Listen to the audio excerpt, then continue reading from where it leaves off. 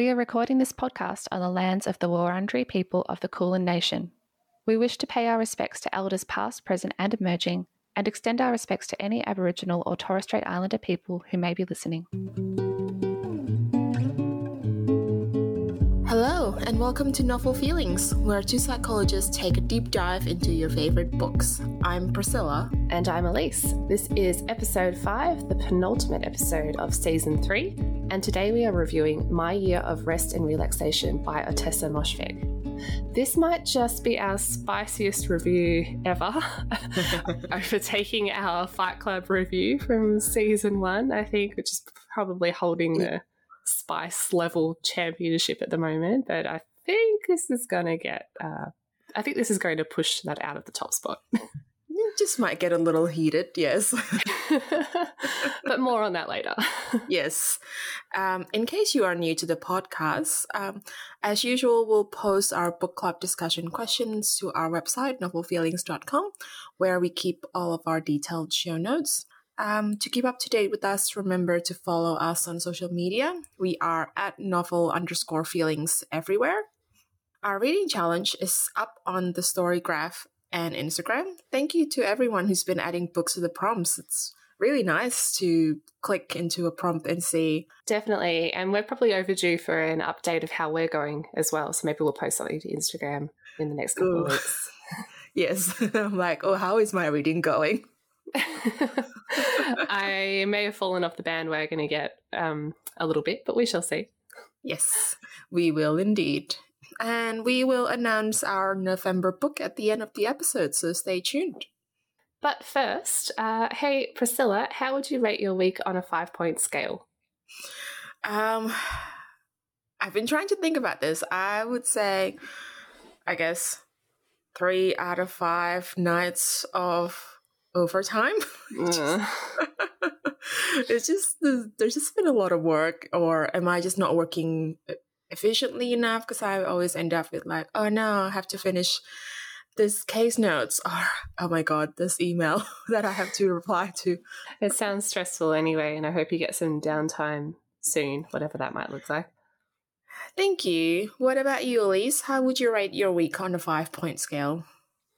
I did some low-level maths to figure this one out, so I'm going to rate it 3.3 out of 5 thesis chapters, or more precisely, 6 out of 9 thesis chapters to track my writing progress. For those who might not be familiar, I'm doing my PhD at the moment, and it is crunch time, so I am right in the midst of hardcore writing time. Yeah.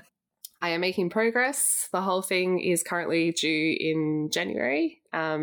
Worst case scenario, if I can't make the January deadline, I'll probably be able to get an extension, but I'd like to try to make the deadline so it doesn't go on for too long.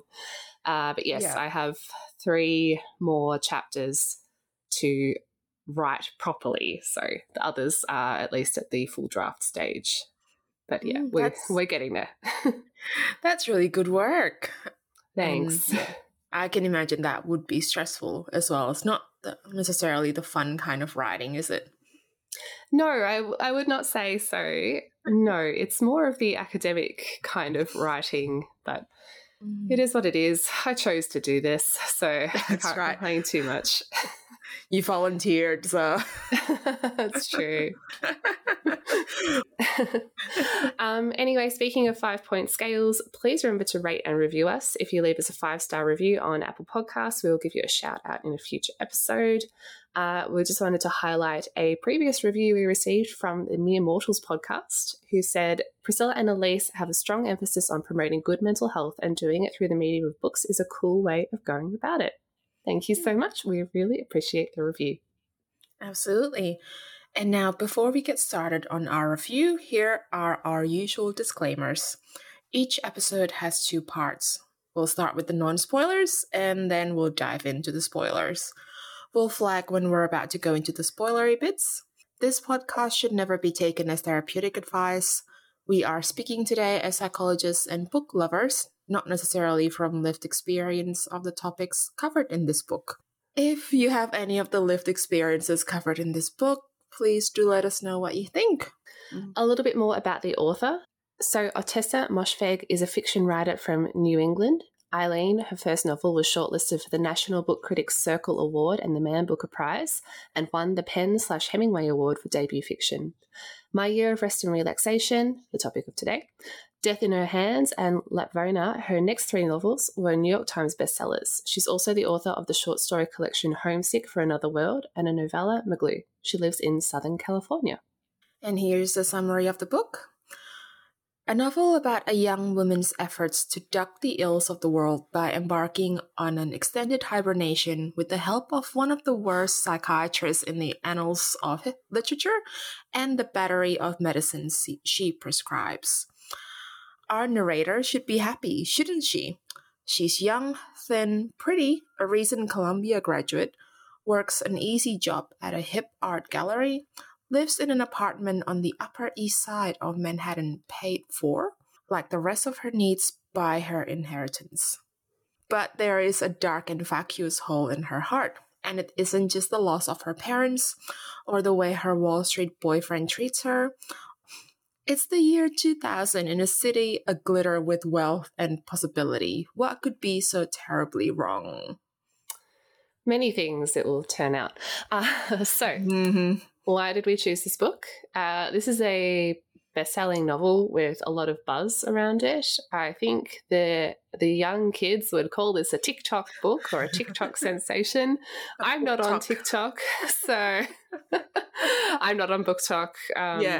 So I don't really understand, but sure. This was also recommended by our friend Amy as part of another book club that we're a part of. And I thought it would be interesting to cover since, well, we knew it was going to be covering prescription drug use / misuse. And I was fascinated by the quote unquote worst psychiatrist in the annals of literature. So yeah, that's why we thought we'd dive into it. I didn't really know a lot about this book before I started. So now I do, and we will talk about it shortly. Yes, we will. Here are some content notes for today. We are going to talk about prescription drug use, bad psychiatrists, depression, unhealthy friendships and sexual relationships, privilege, escapism and avoidance, and September 11 attacks. So please only listen today if it feels right for you. Now we will start part 1, our non-spoilery discussion and review. First of all, we're going to talk a bit about the first half of the book in this section, so the setup for the novel, the main characters, and a little bit about the main character's background. The main character is not named, so what should we call her? The narrator, the MC, the protagonist? The MC. All right, That's how I refer to her in my head. That's fine. All right, our MC / main character. Yeah. So I guess just as a first observation, My Year of Rest and Relaxation is a very character-driven novel. So very much about the MC from her perspective. She decides to take a year off her life to reset after a bit of a tough time in her life. So essentially she quits her job, shuts out most people she knows, essentially tries to sleep through the year by taking as much prescription medication as possible to induce drowsiness, trying to be conscious as little as possible. And this has all come about after, I guess, like a bad time at work, not really feeling fulfilled, being quite, how would you put it? It's like fed up with the art world that she's in. Yeah, and the death of her parents as well. Yes. Yeah. But after quite a complicated relationship with her parents, particularly her mother, who was definitely abusive, and how would you describe that? Yeah, cruel. Yeah. She was very cruel, very superficial. Yeah. A lot of traits that our MC has perhaps picked up as well. Yeah, absolutely. Yeah, it feels like she essentially wants to dissociate from life, but like forcing her way into dissociation instead of the way people normally experience dissociation. Yeah, where it's weird. Not necessarily a choice. Yeah, it's. I cannot believe this book has put me off the idea of how lovely sleep is. You know how when you're a tired adult, you're always like, I just want to sleep a little bit more. Yeah. And this has officially put me off the idea of like sleeping more. Oh dear. Well, like we should flag that it's pretty clear to the reader, not just, I don't think it's just us being psychologists and looking for diagnoses or anything, but it's pretty clear that the MC is experiencing symptoms of depression, and a lot of her experiences are impacted by, I guess, like sort of long-term effects of trauma as well, particularly with her relationship with her parents, her mother. But some of the symptoms that the MC has of depression, I'd say probably fall more into the feeling numb category and the feeling nothing category, rather than sort of feeling sad and that sort of depressed mood side of things. It's more about wanting to avoid the feelings that she's having, if any, and sort of leaning into that numbness and that feeling nothing and avoiding reality because of the pain of everyday existence. And there's definitely the loss of pleasure or loss of motivation that can come with depression as well. She just doesn't seem interested in anything anymore. Yes, and it's right there in the title of the novel. She's going to take a year off, a year of rest and relaxation and reset and see what happens at the end of it. And the way she chooses to do this is through sleep. Should comment as well that oversleeping can be a symptom of depression as well, symptoms of hypersomnia. Some people experience insomnia, so have trouble sleeping. For her, it's more the other way around, so sleeping much, much more than usual, being tired and fatigued all the time, but also wanting to keep sleeping and wanting to sort of perpetuate that as well. And it's also linked with her feelings of, I guess, attachment to reality. So there was a quote in here as well, I see. So this is how I knew the sleep was having an effect. I was growing less and less attached to life. If I kept going, I thought I'd disappear completely, then reappear in some new form. This was my hope. This was the dream. So yes, hibernating with the idea of something good coming at the end of it. Yeah, and also avoiding her emotions. I think, I can't remember the quote, but she was talking about how she had an emotion and then she got tired because the emotion was so unbalancing, I suppose. Yes. Yeah. And so there are certainly, valid representation here of depression, but I just don't like her. It's just I find her so cruel and so unrelentingly nasty, especially towards the second half of the book. Yes, I agree. And like, she's a very judgmental character. She's very superficial and vain as well. And yeah, her interpersonal style with others, if it's not outwardly nasty, it's also inwardly nasty. The way that she perceives, so thinks about other people, and the way that she treats other people is quite horrible throughout the book. And look, she does have some sympathetic elements. We can see how her experience of trauma from her mother and some of the elements of her pretty unhealthy / gross relationship with the Wall Street boyfriend Trevor can contribute to how she thinks and feels. But that doesn't necessarily make her a three-dimensional character. No, it doesn't feel, how do I put it? It's like there's no shred of, this is not the right way of put it. It's like she's almost not human because of how horrid she is. Like there's it's over the top. Yeah, it's like there's no flicker of my friend is grieving her her mother, for example, or I can't say any more without this going into spoiler territory, but there's just like there are moments where I would think that it would stir something sympathetic from her towards her best friend, like the only person in her life, really. But there was none of that. And I think like, I know she's intended to be that way, but why?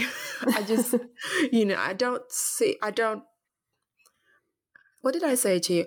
I am not interested in her as a character. Yes, I think that's just it. I have a lot of thoughts on this subject, and I'm not like the most idealistic reader in the world. I do like light and fluffy stuff. I like a heartwarming story, but I also sometimes read darker things. I've read plenty of psychological thrillers, crime fiction, unlikable protagonists, anti-heroes. I've read books like A Clockwork Orange, for example. I don't mind like horror movies and so on. Like, I don't think that a main character has to be likable or moral to be interesting. But there was something about this particular character that just put me off, and I found it quite difficult to read her perspective as the story went along. Yeah. We will go into more of that later in the star ratings, I think. Otherwise, we'll get all of our thoughts out of the way. I know. Immediately. Yes. But I did just want to make a comment about her choice to use prescription medications as part of her year of rest and relaxation. And look, just to flag that as psychologists, we are not medical doctors. For those who are not familiar, there's not an overlap between being a psychologist and a medical doctor. You could potentially study both, but we don't have that training. So we can't talk about medication a lot. We can only talk about it at a very high level. And I guess I should mention that most people who experience addiction to prescription drugs do not choose to rely on them. There are a lot of very real issues with overprescribing, not sharing enough information about side effects and risk of addiction, for example. But a lot of the times it's not a choice. It's just something that unfortunately does happen. People might slip through the cracks and so on. From the flip side of that is that prescription medications can be useful for helping manage things like depression and insomnia, as the MC experiences. But best practice involves a combination of approaches, not just relying on medication. So, for example, it might be a combination of medication and therapy that might be recommended, like an evidence-based therapeutic approach. We're going to talk about the psychiatrist shortly, but I guess where am I going with this? I suppose I just don't want readers to come away from it thinking that prescription medications are only used by wealthy people who are trying to abuse the system. There are pros and cons of medications, but there's definitely more nuance than that. Yes, and it can certainly be handled much more responsibly from both sides, I think. Yes, I agree. And there is stigma around taking medication for mental health too. So I don't want people to believe the stereotypes about prescription meds. It happens all the time, I think. And like you said, prescription medications have their place in mental health treatment. It just has to be balanced and done responsibly. Absolutely. Yeah. Anyway, so I'm sure we're going to be coming back to the MC soon. I think we're both holding back as like, spoilers. The spice has just gone from like 0 to maybe mild. Like if we're looking at the Nando's level of spice, we're still on the mild level. We've gone from like lemon and herb to mild. Yes. Well, let's chat about Riva, who is the MC's only friend, who is treated very poorly by the MC throughout the book. So it's a very one-sided friendship where Riva is the only one, I guess, sustaining it in any way. Yeah. She's the person who's reaching out, putting effort into checking on the MC, seeing how she's going, and just maintaining that friendship in any really. And I think we should flag as well that that's not just because the MC is depressed or embarking on this hibernation. From the history that we get, this seems like a pattern in their friendship since the beginning, really. Yeah, definitely. And I feel like the MC struggles to maintain or to bother to form any sort of meaningful friendships as well, which is, I can understand why people might not want to spend a lot of time with her considering how she treats other people. So it does seem to be a bit of a pattern where she's just pushing people away. But why does she even keep Riva around? Like, I guess she must serve a purpose in her life. Probably the only person who's checking on her or aware of what she's doing. So I suppose there might be almost a safety mechanism in there to have one person who checks in on you. Or maybe it's because Riva doesn't go away. Riva is just persistent and is willing to be treated poorly by other people. Yeah. Maybe it's some deep level the MC does care about her, but it certainly doesn't come through while she's conscious anyway. So I think she does some things while she's under the influence that would make us think that she cares at some level, but yeah, the way she talks or thinks about Riva is really bothered me. Especially as Riva is dealing with grief at the death of her mother as well. And I'd say the MC has extremely little sympathy for what Riva's going through and just sees her grief as being an annoyance, if anything. Yeah, I hate the way Riva is treated by the narrative as well, but we'll get to that in the spoilers. Yes. I will say that it is an interesting contrast between what we see of Riva's grief for her mother compared to the, I suppose, more complicated grief that the MC feels for her mother after her mother's death because of that abusive relationship. And, you know, one thing the MC is dealing with is not being comfortable selling the family home, for example, even though there's only really negative memories that are attached to it, that sort of unwillingness to sell it. There's a bit of a contrast there that is mildly interesting, I suppose. Yes, absolutely. Yeah. The other character trait that is worth mentioning for Riva is the fact that she's going through ongoing challenges with dieting and weight loss and disordered eating. So Riva has symptoms of bulimia nervosa, binging and purging. We don't see a lot of it, I suppose, on the screen, but we get the MC's experience of it and her perceptions of it, and again, treated with very little compassion, what she's going through. Yeah. And the MC too, we hear multiple times throughout the story how beautiful she is, how thin she is. Even when she's at her absolute lowest points, you know, she still takes solace in the fact that she remains attractive and she remains thin, even though she's not looking after herself in like her physical appearance in any way. Yeah, I mean, I just like, I saw that as a level of detachment from reality because, like, how often would she have showered throughout this year?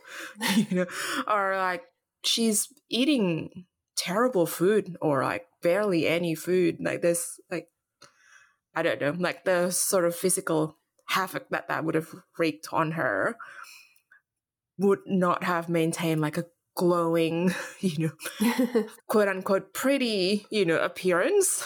Yeah. So even if she has attractive facial features, like she's probably not going to be looking her best, but she's still, there's still that level of vanity that is overlaying the way that she sees herself. Yeah. Which, I don't know. We know she's detached, but she's also very privileged. So yeah, I don't deny that she probably is, you know, thin and young and beautiful, and she's got, you know, lovely clothes and all that. But yeah, that's not why people aren't friends with you.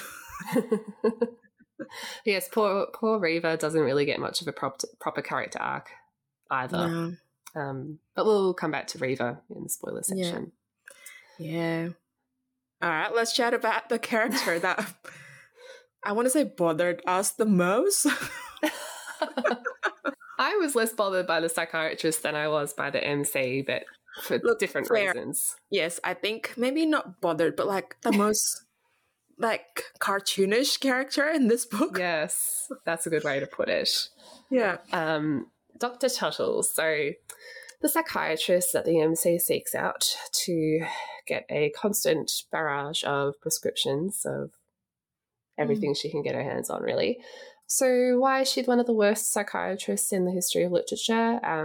Well, she's not practicing evidence-based medicine. She prescribes first and thinks second, if she thinks at all. She lacks, I guess, a modern understanding of psychology and psychiatry. She forgets things about the MC, including some really big details of her life. Just really lacks any kind of person-centered approach. I think the line that stuck out in my head is that she was like, this is not by far the worst thing she said, but she was like, anxiety is directly proportional to your level of education. I think I was like, is that why I'm anxious? Like, no, I'm sure that's not it. Just too educated, obviously. Yeah. And again, like, we know the psychiatrist is purposefully written as a bad psychiatrist. Like, there's no way that the author is writing the psychiatrist pretending or thinking that this is how most psychiatrists act. No, I think, that's why she feels very cartoonish, and in that way, not, like, I don't get outraged about the poor representation of mental health professionals, because it's like, this person surely does not exist to this extent. Like, I'm sure there are psychiatrists who lack understanding of the nuances of mental health. Oh, yeah. Yeah, absolutely.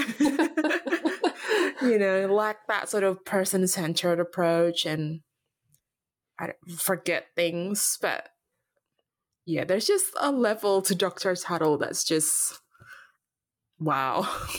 Yeah. And I don't know, she's just a kind of combination of the worst possible characteristics that you can get in a mental health professional. At one point, she picks up the phone while she's on the toilet. Yeah. It's just so over the top. I know. And she just, I think the first time the MC called her, she was like, are you from the CIA or the FBI? Or, and then she listed all of these organizations. So I think the MC stuck with her for this reason, that she's not a very good psychiatrist who's not going to care about how the MC takes the medication, and she would just keep writing prescriptions. Yeah, it was definitely on purpose. The MC kept seeing her and, lying to her as well, like constantly lying about how she's feeling and what her symptoms are, and changing her own story to make herself seem more, I guess, sympathetic at times. Not that it really mattered. I feel like Dr. Tuttle would have just prescribed her anything she wanted and then thrown in some experimental drugs while she's at it. Yeah. But she also fails to pick up on the MC's lies to try to get more prescription medication as well. So I don't know. I mean, mental health professionals aren't mind readers, but I feel like the MC's stuff was very over the top, that if this were real life and Dr. Tuttle had any shred of professional competence, I feel like there would have been some alarm bells that were going off. Yes, surely. But also, it's just like, how do you forget that your patient's mother is dead after being told 4 times? Yeah. know, I might forget if, when a child client has gone to camp and I'm like, oh, when's camp happening? Last week, that sort of thing. But I wouldn't forget if they've lost their parent. Yeah, I know, right? Anyway. Okay, so yes, I guess those 3 are probably the only real main characters. There are a couple of secondary characters as well, but we'll weave them in as we go through. But what did you think about the structure of the book? So this book has a combination of flashback chapters and the chronological year of the year of rest and relaxation. So we get the MC's backstory, while we also see what she's going through to try to hibernate through the year. So what did you think about these 2 styles of chapters? Well, I was listening to the audiobook and I found that I tune in a bit more when it was the flashback chapters. I think they were just more interesting because they shed some light on why the MC is the way she is. And I thought, ooh, depth. character. So this is why she's like this. I like having that understanding and seeing the dynamic of the family in which she grew up. But even then, even her parents felt like caricatures to me at times. Yeah. And I guess to an extent, you only see them through the MC's eyes, and she doesn't have a great understanding of them, probably because of the way they treated her. So I don't judge those chapters as harshly, I guess, as I do the chronological year. Yeah, fair enough. Yeah, what about you? Which one did you prefer? Yeah, similar. I found the flashbacks a bit more interesting than the present day part. I mean, the novel, it doesn't really have much of a plot. It's very character driven, which normally doesn't bother me too much. But I guess in this instance, I didn't really find either of the chapters to be particularly engaging. The flashbacks a little bit more, I'd say. Anyway, I went in with high hopes, I should say that as well. I'm like, this is a really popular book for a reason, right? And yeah, anyway. Completely dashed. So keeping it brief and without spoiling the second half, did you learn anything from the book and how did it make you feel? Hibernation isn't useful for humans, I guess. I think in the beginning I was just a bit meh. And then as it went on, I was like, why do I care? Why should I care about this? And then there were moments where I actually went, well, that is crossing a line, and I would have DNF'd this if it wasn't for this podcast. Yep. Yeah. Yeah. Okay. Fair enough. What about you? Yeah, I don't really feel like I learned anything from the book. It just made me feel frustrated. Yeah. All right. So let's just do our reviews and star ratings, I think. Yep. You've worked hard for what you have. Your money, your assets, your 401k, and home. Isn't it all worth protecting? Nearly 1 in 4 consumers have been a victim of identity theft. LifeLock Ultimate Plus helps protect your finances with up to $3 million in reimbursement. LifeLock alerts you to identity threats you might miss. And if your identity is stolen, your dedicated U.S.-based restoration specialist will work to fix it. Let LifeLock help protect what you've worked so hard for. Save 25% off your first year on LifeLock Ultimate Plus at LifeLock.com/aware. Terms apply. We've got opinions. Yes. All right. So, yeah, in case you haven't gathered it yet, I didn't really like this book. I gave it 2 out of 5 stars, which I think is my lowest rating yet. Though I have a tendency to have more middling ratings. It's very rare for me to rate something 1 star or 5 stars. So this is just my tendency. So, okay, I give it a little bit of credit for its depiction of depression, trauma, and privilege, detachment, avoidance. And I did get a little bit of a giggle out of some of the moments with the psychiatrist. I don't know. I just feel like a lot of the novel was just trying to shock the audience for the sake of it. And again, like, this might have been on purpose. There was one line I wrote down or highlighted in my Kindle, I guess technically, talking about the performance artist who's one of the secondary characters in the book. Where is he a performance artist? I don't know. The artist. Yeah. shock artist. Yeah. He wasn't interested in understanding himself or evolving. He just wanted to shock people, and he wanted people to love and despise him for it. His audience, of course, would never truly be shocked. People were only delighted at his concepts. He was an art world hack, but he was successful. He knew how to operate. And there's a later line of, maybe they understood, in fact, that beauty and meaning had nothing to do with one another. So I guess it's the point of the book that there is no point. That's just shocking for the sake of it. So very meta, well done, I guess, but it's just not for me. That's the end of it. How about you? I think I'm sort of the opposite of you in that I can go extreme with my ratings. So I'm quite more generous with my 5 stars. But I gave this one a 1 out of 5 stars.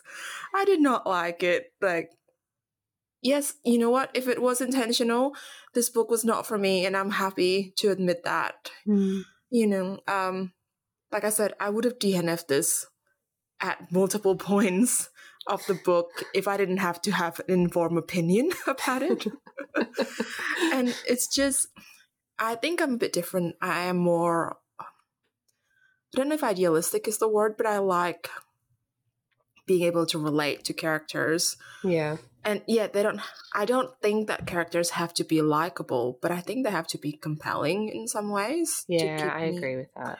Yeah, and we've spoken about this off mic, but I kept comparing this to Yellowface by R.F. Kuang because we both had just finished reading that before we started this book. And I really loved Yellowface. I gave that one a 5 star. So, I loved it too. It's so good. Everyone go out and read Yellowface. Yes. And the main character is also really unlikable. Like, it was really hard to read what she was doing at different points. And I think I've messaged you in our book club that I literally had to put the book down because I was cringing so hard at something. But that was the only thing that that gave me pause about the book. Other than that, I wanted to know and I wanted to follow this character, even though she did not grow as a character. She just kept repeating the same mistakes. But there was a narrative arc to it. Yep. And I guess the narrative arc also, I don't know if this is just me and I like a sense of justice in a story. It just sort of, that arc made sense. Whereas here, I got to the end and I was like, what was the point of all this? And again, if, like you said, if the point is that there is no point, well, again, not the book for me. That's not why I engage with art. That's not why I engage with literature. Exactly. I read it for the characters, and I wouldn't have minded a character-driven book if the characters were interesting. And I also want to say, I saw this quote from a review on Goodreads that linked to The Guardian's piece about this author's other novel, Eileen. And this is the quote. When I asked Mosvek about the reception of the novel, she rails against those who want to know in this juicy way why I have written such an unlikable character. I just want to say, how dare you? We live in a world in which mass murderers are re-elected, she says. Yet it's an unlikable female character that is found to be offensive. It's sexist and idiotic. I just would like to say I would have disliked this book as well if the MC was a man. It's not about the gender, it's about the character. Yeah, I don't think it's anti-feminist of us to dislike this book. I think our feminist values have been demonstrated in this podcast so far. Yeah. So if you're questioning us, maybe go back and listen to some of our other episodes. Exactly. I really struggle with this portrayal of someone who clearly has a lot of trauma and who is struggling with major depression as someone who is absolutely nasty. Like, I think I can't remember which book we talked about this in, but being in the head of someone who is depressed is really difficult, and it's not easy to live with, but it doesn't make you a cruel person.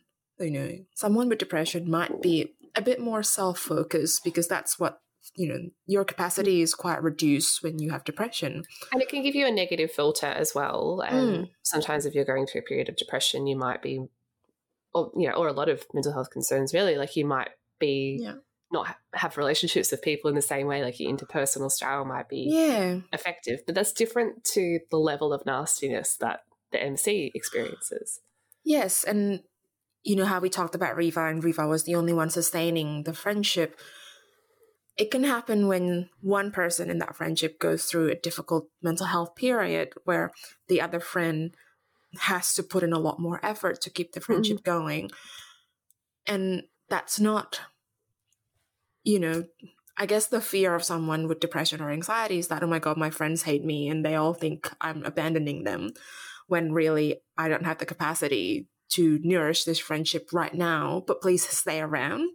Yeah. But that's not what's going on here, I don't think. I think the MC is just keeping Riva around because Riva is good for her self-esteem, or that because Riva just doesn't go away, like I said before, and it's not I don't know. I don't get the sense that this dynamic that we see on page is contained to the periods of depression. Yeah, I agree. And I think I really struggle with that because this could have been a good opportunity to portray how someone with depression is that, the depression is not the person, and that they could still be, kind and appreciate other people, or that even with all the trauma and the attachment difficulty, there's still room to grow. Yeah. And I just feel like it's a hugely missed opportunity in that way. Well, I do think, the MC probably does have more going on than depression. Like there might be, and I don't want to get all like armchair diagnosis-y on this, but, there's definitely like antisocial personality traits going on, for example, and some stuff in like the interpersonal style that she has that goes beyond, I guess, just like a chronic, like a dysthymia kind of chronic experience of depression. But again, I just feel like that isn't really drawn out enough for us to get a full empathetic picture of this person. It's just there for shock value. It's just there to make the reader go, wow, this is a horrible person. How fascinating. Yeah. I don't know. Yeah, like even if it's not personality disorders, there's definitely complex trauma and like ongoing in some capacity. And it just could have been done better instead of just in a shocking way. I agree. Yeah, okay. This is going to be a dangerous book club meeting. Hopefully, with our other book club. Oh no. Yes. All right. Well, the spice has gone up to medium, I think. What is the Nando's rating? I feel like it goes hot and then extra hot. Okay, let's go into our spoiler section and go up the spice level 1 to 3 points more. How about we start with chatting about Infirmitorol? Yes. So, Infirmitorol, I think that's how you say it. It's a made-up drug, so we don't know how to say it. It is how you say it because I listened to the audiobook. All right, good. Good to know. Okay, so this is a drug that Dr. Tuttle prescribes reasonably early, actually, in the treatment that the MC takes and causes her to sleep / have amnesia. So she's awake for periods of it, but has no memory of what happens for, was it 23 hours a day? I feel like it was something like that. Significant, yeah. A really significant portion of time. And so earlier in the book, she takes it occasionally and sort of goes through a period where she takes it a bit, but it scares her and she doesn't really like it. She wants more of the classic, knock me out kind of hibernation rather than doing bizarre things while she's sleepwalking type of hibernation. But by the end, she decides that her strategy was not really working, so let's go full on with the Infirmitorol, where she ends up passing 6 months by very quickly as a result, whilst giving herself over to the artist to do what he wants with her during that time with very few boundaries set, which is an interesting twist. Yeah, I think the Infirmitorol also kind of quote unquote ruins her for other medications. So I think that was part of the reason that she sort of gave in to the Infirmitorol because nothing else was kind of working to the capacity that she wanted. Well, she would have had very high tolerance by that point. Yeah. But initially I found those sections of sleepwalking or amnesia really interesting because I was like, oh, is this the part where we would get a glimpse into her subconscious and, the person that she would be without any inhibitions, I suppose. But then I was let down by how she just became a muse for art instead of, I don't know, something more meaningful. Not that being a muse for art is not meaningful, I guess, but But we've established that his art was not meaningful. That's true. It's just shock value. That's like right there in the... Like she doesn't think his art is meaningful either. It's pretty much just an arrangement so that I guess someone checks in on her and keeps her alive during that period. But that's about all there is to it, really. I did find that, so this, once we got to this section, the pacing changed a bit. So it did sort of pick up for me in terms of readability, but mostly because I was like, oh, something's happening. I want to know where this goes, because there'd been so little plot throughout the novel. So in that sense, I did find this part a bit more interesting. But yeah, I don't know. It's very extreme, of course. Yeah. Like I said, I thought it was interesting because after Riva's mother died, she went on this intramural-induced train trip, because she was initially not going to go to Riva's mom's funeral, or she was planning not to. And then she woke up and found herself on the train with a bouquet of flowers for Riva. And I thought, and that was when I was like, oh, she actually cares for Riva, because she did this, again, when she didn't have any conscious thought. But yeah, and then 6 months went by without anything particularly meaningful happening. Yeah, I don't know if there's any meaning behind anything that she does during her intramural I know. amnesia. It's just I was just random. I was just like, what, using a binocular or a microscope trying to find any shred of the shred of meaning in this. So the most annoying thing about this for me was the fact that the MC's year of avoidance, and more specifically the 6 months of avoidance, actually seemed to have worked. So she feels better, reset, more alive, sees beauty in the world, has the rest of her future ahead of her, and she literally says, my sleep had worked. So, why is this bothering us? Why would you say that? It annoys me so much, because the amount of time I say to, my clients, you can't avoid your problems, and avoidance feeds into your anxiety, because the problem then just gets bigger, or you make it bigger, and, the anxiety gets bigger in your mind. So avoidance should not work. It just, and also, she learned nothing. Yeah. She slept for 6 months or a year and didn't do. What, is she meant to be better at relationships now? Suddenly she's meant to be better at knowing what she's feeling, or regulating how she feels. Is her mood restored? Is she no longer feeling numb? Maybe, but all of the stuff behind that still exists. She didn't go through any kind of transformative cognitive process. No. And it's this she makes it seem like this is it, this is the happily for now sort of thing, when really she's probably she's still avoiding the problems. She hasn't seen Trevor in that last bit of the book. We don't know what happens when she attempts to have actual human relationship again, or work, have any kind of stressors in her life.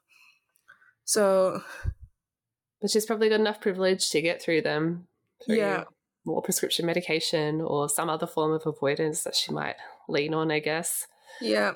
So I guess, we've established, there's no point to this story, but if there was, this is why I said the narrative arc doesn't make sense, because what are we supposed to learn from this? Just be rich enough so that you can sleep for a year and then all your problem will go away? I guess so. I mean, if it hadn't worked for her, if things had gotten worse, maybe I would have felt a bit better about the ending. It doesn't necessarily mean the character needs to be punished, but I feel like the logical sequence of events has to make sense. I've been reading about something called narrative transportation today as part of my thesis writing, which is basically about how engaged you are in a story and all the things that contribute to why you're engaged in a story.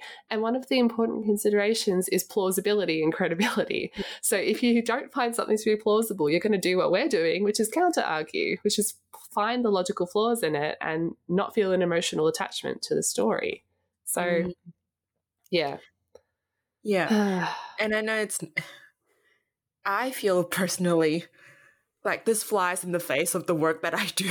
So, and I'm not offended is not the right word, but it's exactly why I'm arguing this, and it's exactly why it doesn't make sense. This is not evidence based. Yeah, and it's just, I agree. I think she doesn't need to be punished, so to speak, but if there was just any hints that this relief is temporary and her sleep hasn't just magically fixed her problems, that would have been better. I agree. Yeah. But I think, that ending gets worse. Oh, yeah. So, look, if you're in this section of the podcast, you've probably spoiled about what happens. But yeah, I mean, it ends on 9/11, which is a lot. So it ends with Reva's death at the World Trade Center. This was heavily foreshadowed throughout the book.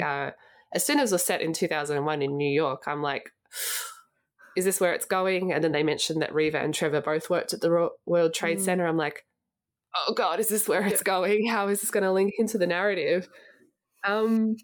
Yeah, as you would expect. Yeah, so the book ends on 9/11, Reva dies, and there's a quote.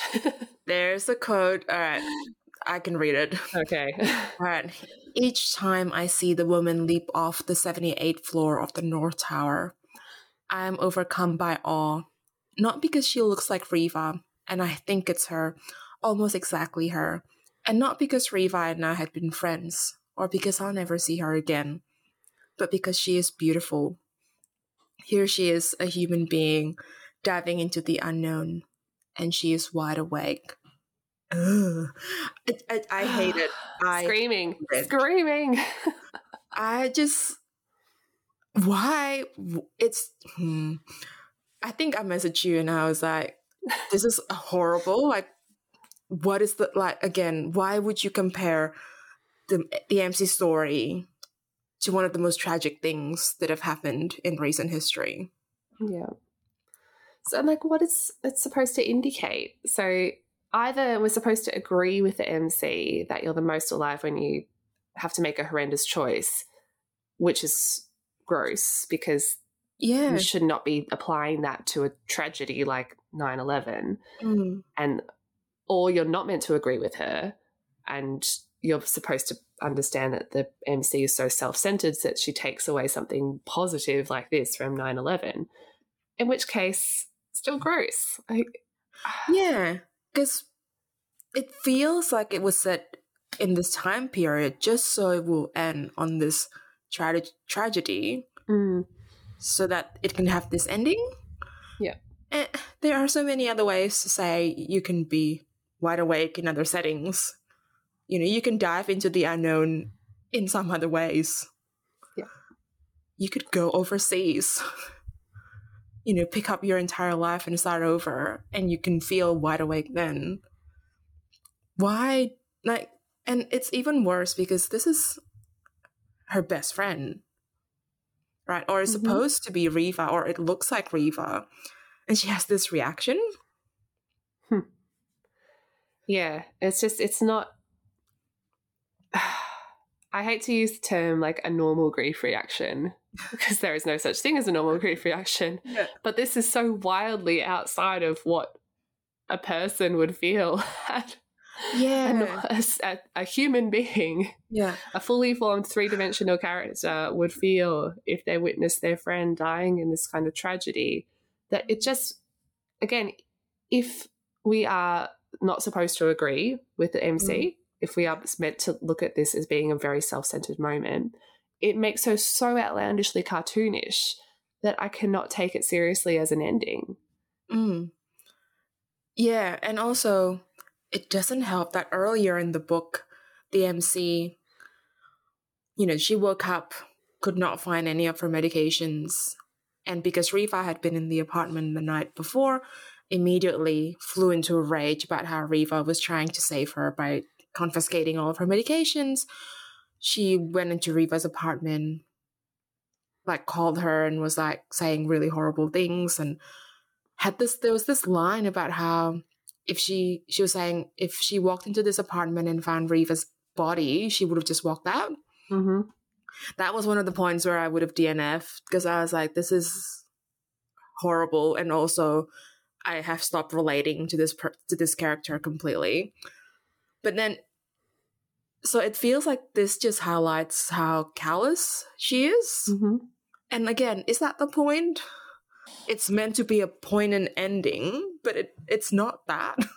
Maybe my 2 stars should go down. By the end of this, like, no stars. There's all those like Amazon comments or Goodreads comments or anything with a 5-star rating where the minimum rating's 1 star. There's always a bunch of comments that are like, should have been no stars. I'd give this less than 1 star if I could. That's me. All right. Okay, so we didn't like the book. We normally have a favourite moments section here, which is tricky today. I did write down I did write down one interaction which made me mildly amused when Dr. Tuttle said to the MC, meditation has been known to cure insomnia in rats. And a few paragraphs later, the MC asked, how did they teach the rats to meditate? See, even now I'm not like laughing at it again. I'm just like, yeah, that was mildly amusing at best. And that was about all. Yeah, I've got nothing. A very brief favourite moment section for today. Yes. Yeah, I'm like, a part of me is like, oh, you're being too harsh. But I'm also like, nah, we just talked about the worst ending. Yeah. Okay. Yeah. All right. Shall we talk about our book club discussion questions now that we finish our review? All right, so we are going to post some questions to our website over the next couple of weeks. So if you've read the book, please join in the discussion by leaving a comment on our show notes, on our blog post, or on Instagram. So question 1, does a novel have to involve meaningful character growth for you to feel invested? Question 2, the MC is obviously meant to be written as an unlikable character. How can an author write an unlikable character but keep readers engaged in the narrative? And question 3, overall, did the book make you think differently about prescription drug use? We'll also post some mental health related resources on our show notes as per usual. So some of the resources we'll link to include information about depression, prescription drug use, and a little bit about how to tell a good mental health professional apart from a bad one. Just a little bit. And we've come to the announcement section of our episode. Let's find out what our November book is. Drum roll. It is Girl in Pieces by Kathleen Glasgow. A little bit about Girl in Pieces. Charlotte Davis is in pieces. At 17, she's already lost more than most people do in a lifetime, but she's learned how to forget. The broken glass washes away the sorrow until there's nothing but calm. You don't have to think about your father and the river, your best friend who's gone forever, or your mother who has nothing left to give you. A deeply moving portrait of a girl in a world that owes her nothing and has taken so much, and the journey she undergoes to put herself back together. So why did we choose this book? Okay, so this was my suggestion. Neither of us have read it yet, but I've heard this book mentioned several times at work by a few teenagers. And whenever, that comes up, I'm always like half intrigued, half alarmed. Like, I really hope this is a good representation. But people who have mentioned this book to me have found it to be quite valuable or validating for them. So I am curious about its depiction of self-harm, and hopefully we'll find that it's been done in a responsible way. Yeah. I've seen some writing that's compared this to Girl Interrupted, which is one of the, I guess, most well-known books about, I guess, like inpatient treatment and young women in crisis, I guess, to put it really broadly. So another book I haven't read, but I've watched the movie multiple times. Yeah. So I'd be very curious to compare those two storylines and see if this is the modern Girl Interrupted, like some people have said. Okay. I have not seen or read Girl Interrupted, so maybe I should do that. I used to love that movie, but I haven't watched it since becoming a psychologist, so I cannot comment on how good, quote unquote, good it is anymore. Bonus episode incoming. But that wraps us up for today. Thank you so much for listening to this spicy extra hot spicy review. If you like us, please leave us a review on Apple Podcasts, Spotify, or wherever you get your podcasts. And you can find us, as always, on novelfeelings.com or on Instagram, Twitter, The Storygraph, and Goodreads at novel_feelings.